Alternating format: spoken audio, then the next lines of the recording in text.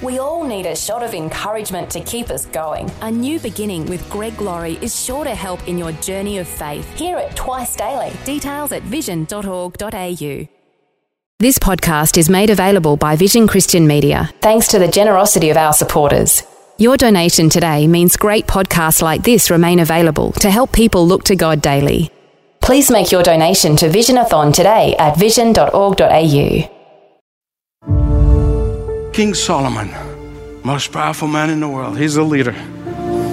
He tells us that he is suffering, as all leaders do, quietly. That he's even despairing of his monumental task, like many leaders do. The task that they carry, that they often suffer in silence. In fact, I am so thankful because Solomon was honest enough to open his heart and let us see that. Most leaders of companies and businesses and elsewhere, they carry these burdens and they don't never open up and tell others about it. Solomon did. I thank God for that. Welcome to Leading the Way, the media outreach of Dr. Michael Youssef, focused on leading the way for people living in spiritual darkness to discover the light of Christ. Sadly, discouragement is commonplace for many people, and it's easy to see why. Government is out of control sometimes. Family is under attack. The economy is a roller coaster. And who can forget COVID-19's impact? Today, Dr. Youssef directs you to the book of Ecclesiastes, a place where Solomon offers wisdom to help you face the challenges of life.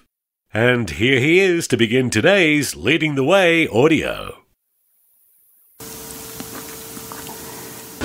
If there is a powerful and loving God, why does evil exist? That is a question that was asked by King Solomon 3,000 years ago. Back then he was considered to be the most powerful man in the world.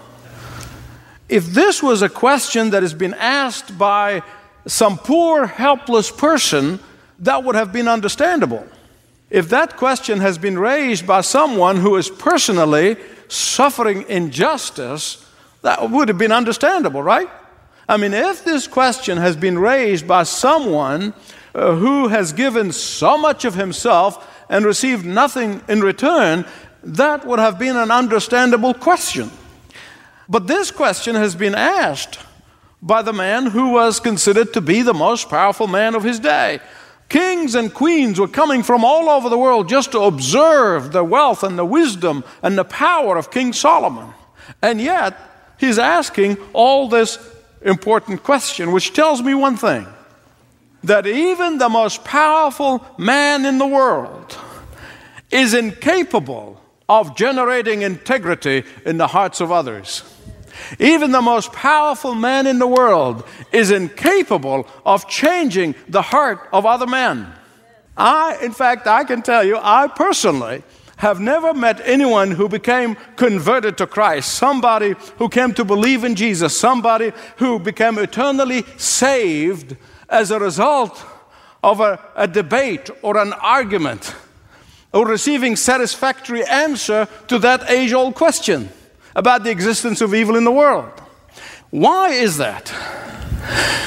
That's a personal opinion, because all of the explanations in the world is not going to convince anyone. The secret is not in the explanations and in the debate and in the arguments, because debates and arguments are not going to change hearts. I want you to hear me right. This is very important. If you would say to them, and these are the arguments we all used, if you would say to an unbeliever that God allows evil to exist so that they may have a free will to choose between good and evil, God and Satan, they will not buy it. They will scoff at it. If you say to them that God paid with his own precious blood in order that he may give those who come to him power to overcome evil with good, they will scoff at that.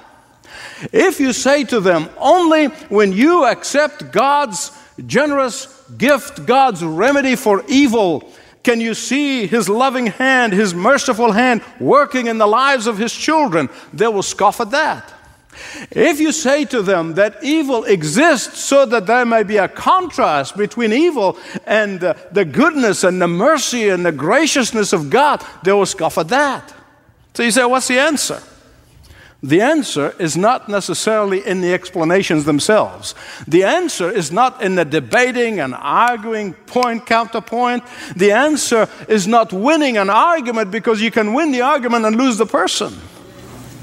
The answer is in lovingly inviting them to surrender and experience the goodness of God for themselves. The answer is to invite them to receive the gracious gift of God of eternal life. And when their hearts change, everything else will follow. I want to show you this from Scripture. Lazarus was a man of very few means of this worldly goods, but he lived for God. The rich man right next door had everything that we think a person could have. He lived for self. And so when they both died, Lazarus goes to what the Bible calls the bosom of Abraham, which is a euphemism for heaven. And the rich man ends up in that place of torment 24/7, which we call Hades, the Bible calls Hades or hell. And there, the rich man is only being in hell for a few minutes, and he turns out to be a great evangelist. Immediately, he will cry out to Abraham, "Abraham, Father Abraham, please, I don't want my family to come to this place. And I know that if you allow Lazarus to rise from the dead, they will believe and they will turn to God and they will not come where I am." Oh, do you remember Abraham's answer? Abraham's answer was very simple. If they are not going to believe the word of God, even if Lazarus rises from the dead, they're not going to believe it. Now, please don't misunderstand me, okay? We are under obligation to give an explanation for our faith. We are under obligation to lovingly, patiently explain the Word of God. We are under obligation to thoughtfully testify to the power of God working in our lives. We are under obligation to live our lives in such a way as to make Jesus shine through us so that they can hunger for Him. We are under obligation to lovingly urge, plead, and invite people to come and experience for themselves. Come and taste and see how good God is. But explanations and arguments and debates in themselves are not the secret that brings people to Christ. Where is the secret? The secret is in lovingly, patiently, perseveringly explaining His plan of salvation. Look, everyone, everywhere is looking for some secret formula. Everybody is looking for some little plan, some sort of clever method that is going to make people believe in Christ. But Abraham told this rich man, he said to him, God's word has the power to change lives, and if that cannot do it, nothing will do it. It's a rough translation, but you know what I mean. That's ultimately the conclusion that King Solomon came to. That is his ultimate conclusion that Solomon has reached after he lived under the sun and saw things and experienced things, as we've been seeing in the series of messages entitled, What is Like Down Under. And so in chapter 4 of the book of Ecclesiastes, he reaches the answer by visiting various places. First of all, he goes to the courts, the halls of justice. And then he looks into the marketplace, in the business world. Then he goes to the highway of life. And finally, he goes and looks inside his own palace, where the power resides. So first, when he goes to the halls of justice, and all he can see is miscarriage of justice. And he becomes so discouraged. He sees corruption. The place where the Lady Justice has her eyes blinded and holding scales in her hand.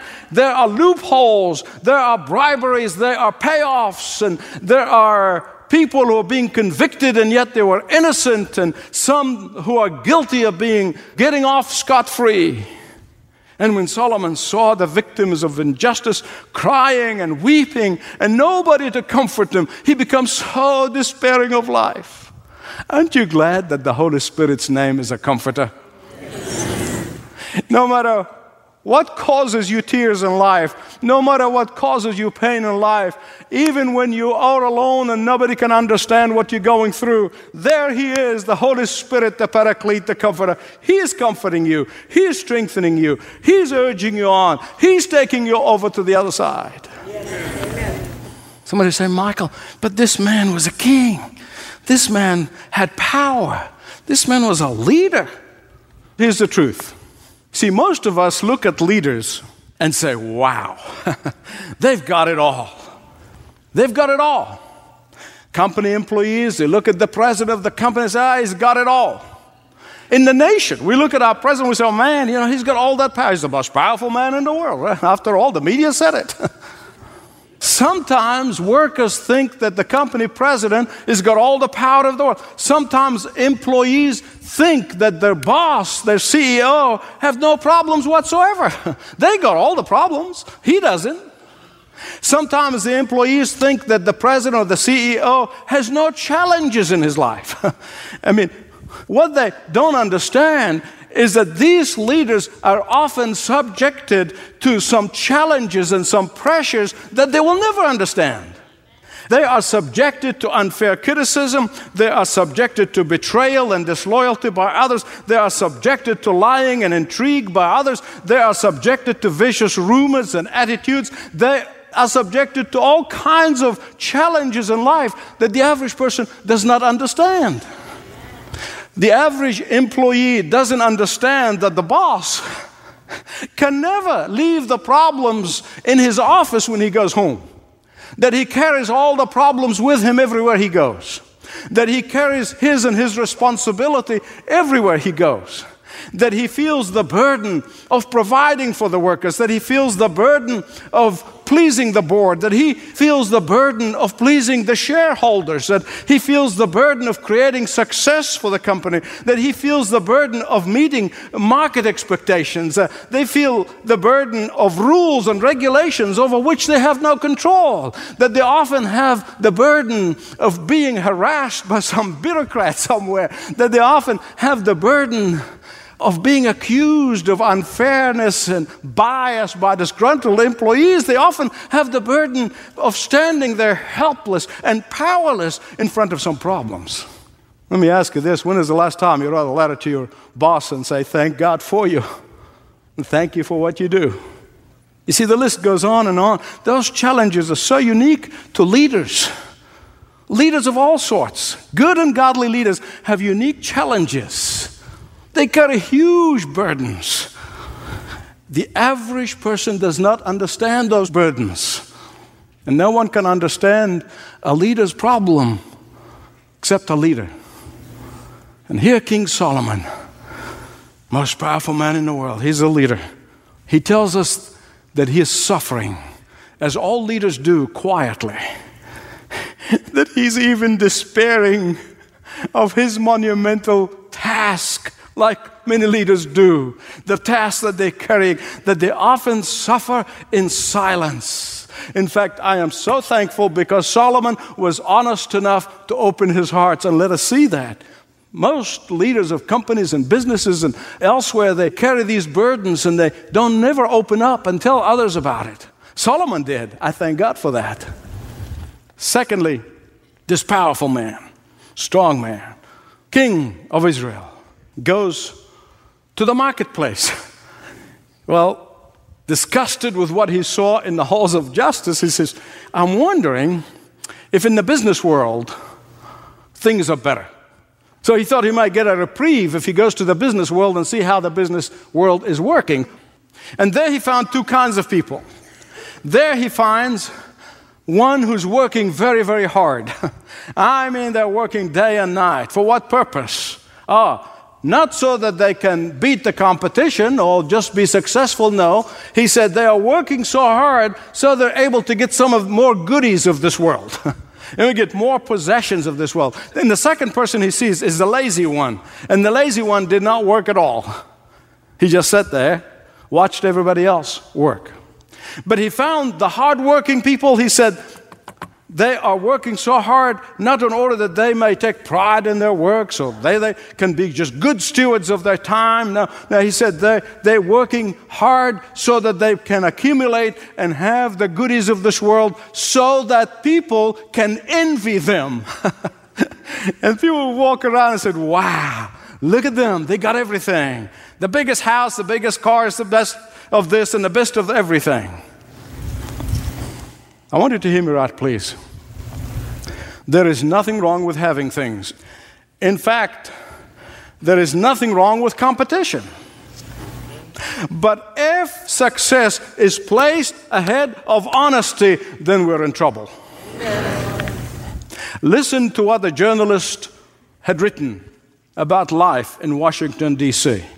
He said, ambition is the raving, insatiable beast that most often demands to be fed in this town. End of quote. Well, as for the lazy, Solomon said, he said, well, they're not only eating away at the resources, they are eating away at their self-respect. They are eating away at their own self-worth. So what's the answer? Verse 6, he said, the answer is balance. That's the secret word here. That's the operative word here. The secret is balance, having balance in life. It's an important word to remember. Balance. Thirdly, Solomon goes to the highway of life. And you know what he sees? He sees loneliness, isolation. And there too he becomes discouraged. And then he concludes that godly partnership, that godly friendship, that godly companionship is very important in life. He said, two are better than one, and three strands cannot be easily broken. In fact, the Bible from cover to cover tells us that we are to encourage one another, that we are to motivate one another, that we are to pray for one another, that we are to uphold one another, that we are to support one another, that we are to protect one another, that we are to carry one another's burden. Two are better than one. Fourthly, he started looking at his own house. There's the west wing of the White House. He looks at the place of power, at the seat of power, verses 13 to 16. And there Solomon discovered that one of the greatest dangers of leadership is isolation. That's his conclusion. He said, those who serve the king and come in, often they want to flatter him with flattering words and want to tell him what they think he wants to hear instead of telling him the truth. And those people don't help anybody. And I know you and I testify to that the only ones who are really helpful to us are those thoughtful brothers and sisters, are those who sincere and secure brothers and sisters who can tell us the truth, not what they think we want to hear. They help us much better and much more, and the king is exalting them to do that. When Solomon finished looking around and gets so thoroughly depressed in the halls of justice and in the business world and the highway of life and in his own palace. And then when he finally gets so discouraged and he looks up. Isn't that great? Finally he looks up. Stop living under the sun and live where? Above the sun. And he said, God is in control of life. God is in control of the various experiences. God makes all things beautiful in His time. Beloved, you know this. Life is complex. It's difficult. And often life is not easily explainable. That's a fact. But when you look around you, it is not very difficult for you and me to find someone who needs encouragement. Find someone who needs to be prepared, to be discipled, to be encouraged, to be trained, particularly the next generation. And that's really the burden of his heart. He comes toward the end of chapter 4 and goes into chapter 5, and he says, who is going to train the next generation? Who's going to disciple the next generation? Who's going to prepare the next generation? And he gives instruction to those who are coming behind. Beloved, these are very, very important lessons. But because of the shortness of time, I could not go through chapter 5 verse by verse. So let me summarize it for you. I'm going to give you the whole chapter in a summary form. All right, you ready? Fasten your seatbelts. He said, be ready to hear and obey the word of God. He said, you must remember that sacrifice is not a substitute for obedience. He says, remember to take your prayer life very seriously, because God sees the very secrets of our hearts. He said, remember, when you make a vow to the Lord, you must keep it, because God takes you at your word, because He's expecting you to take Him at His word. He says, don't rob the Lord of worship that is due to His name. If you do that, you're going to rob yourself of all the blessings that comes as a result of worshiping the Lord in truth and in the Spirit. Be honest with God, He said. Come clean with God. Don't play games with God. Don't be embittered when you see injustice and corruption. Try to do something about it. And if you can't do something about it, still don't fret, because God will do something about it. Don't let money to be your master. Don't let the love of money control you. Don't derive your satisfaction from the accumulation of wealth. Well, that's chapter 5. I want to tell you this as I conclude. John D. Rockefeller almost ruined his own life. Now remember, this was America's only billionaire back then. He had an income of $1 million a week. Now, that's a lot of money back then. There's a lot of money now, but when you think about it. But he was a very sick man. He was very sick. At the age of 53, they thought he was dying. In fact, he was living on crackers and milk. He could not sleep out of worry. Hardly could sleep at any time of the night at all. Then somebody challenged him, and he began to give his money away to the kingdom and to God's work. He began to give $1 million at a time as a gift. And would you know that the moment he began to do that, his health completely changed overnight, literally. And he lived to celebrate his 98th birthday. Let me tell you, there is nothing wrong with money. Solomon is not saying that. There is nothing wrong with money. What you do with it will determine your joy in life or lack of it. That's really what he's saying. And I always tell you what the Word of God said. If I have an opinion, I'll tell you it's an opinion. But this is what the Word of God said. He said, what you do with it will determine whether you have joy in life or you don't. And that is why Solomon's final conclusion in chapter 5 of book of Ecclesiastes, he says, enjoyment in life does not come from possessions. Enjoyment of life does not come from wealth. The enjoyment of life does not come from riches. Enjoyment in life comes from knowing the living God. Thanks for joining Dr. Michael Youssef for the program known around the world as Leading the Way. You're encouraged to further ponder and probe the life questions addressed today. And if you'd like to get some spiritual direction, you can speak candidly with one of our pastoral team members. Begin that conversation by filling out a quick form at ltw.org/Jesus. Hey, do you have a current subscription to My Journal? Do you know what My Journal is? It's a free monthly magazine individuals and families around the world look forward to receiving, containing added insights into the content you hear on Leading the Way every day.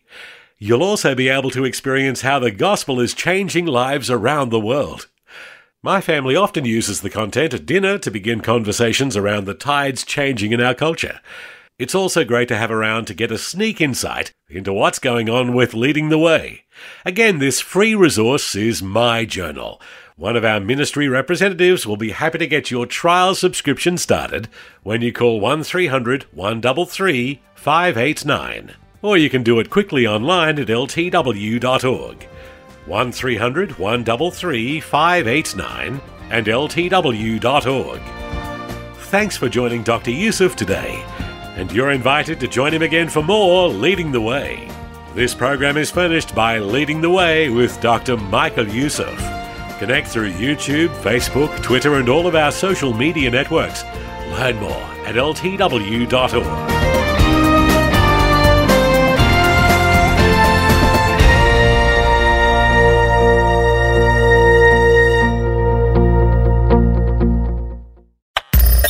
Thanks Thanks for taking time to listen to this audio on demand from Vision Christian Media. To find out more about us, go to vision.org.au.